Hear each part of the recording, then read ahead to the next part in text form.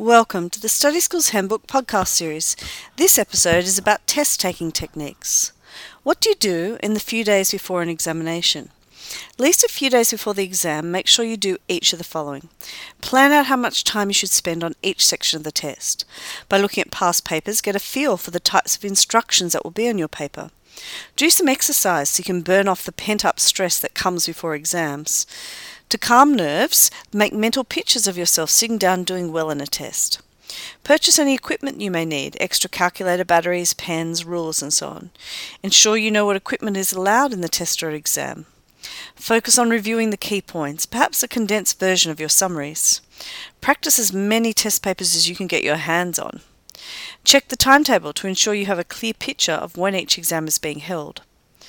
The night before the test or exam, pack your bag with everything you'll need for the next day, ensuring you have all of the necessary equipment.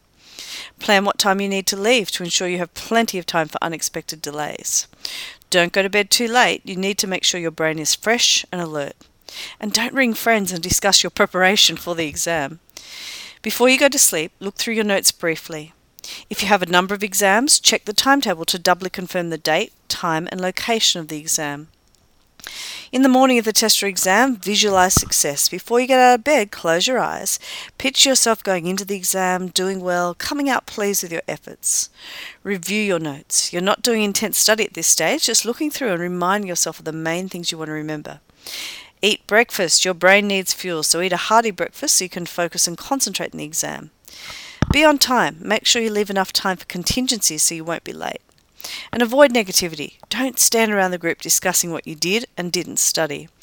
Thank you for joining us for the Study Skills Handbook podcast series, and all the best with your studies.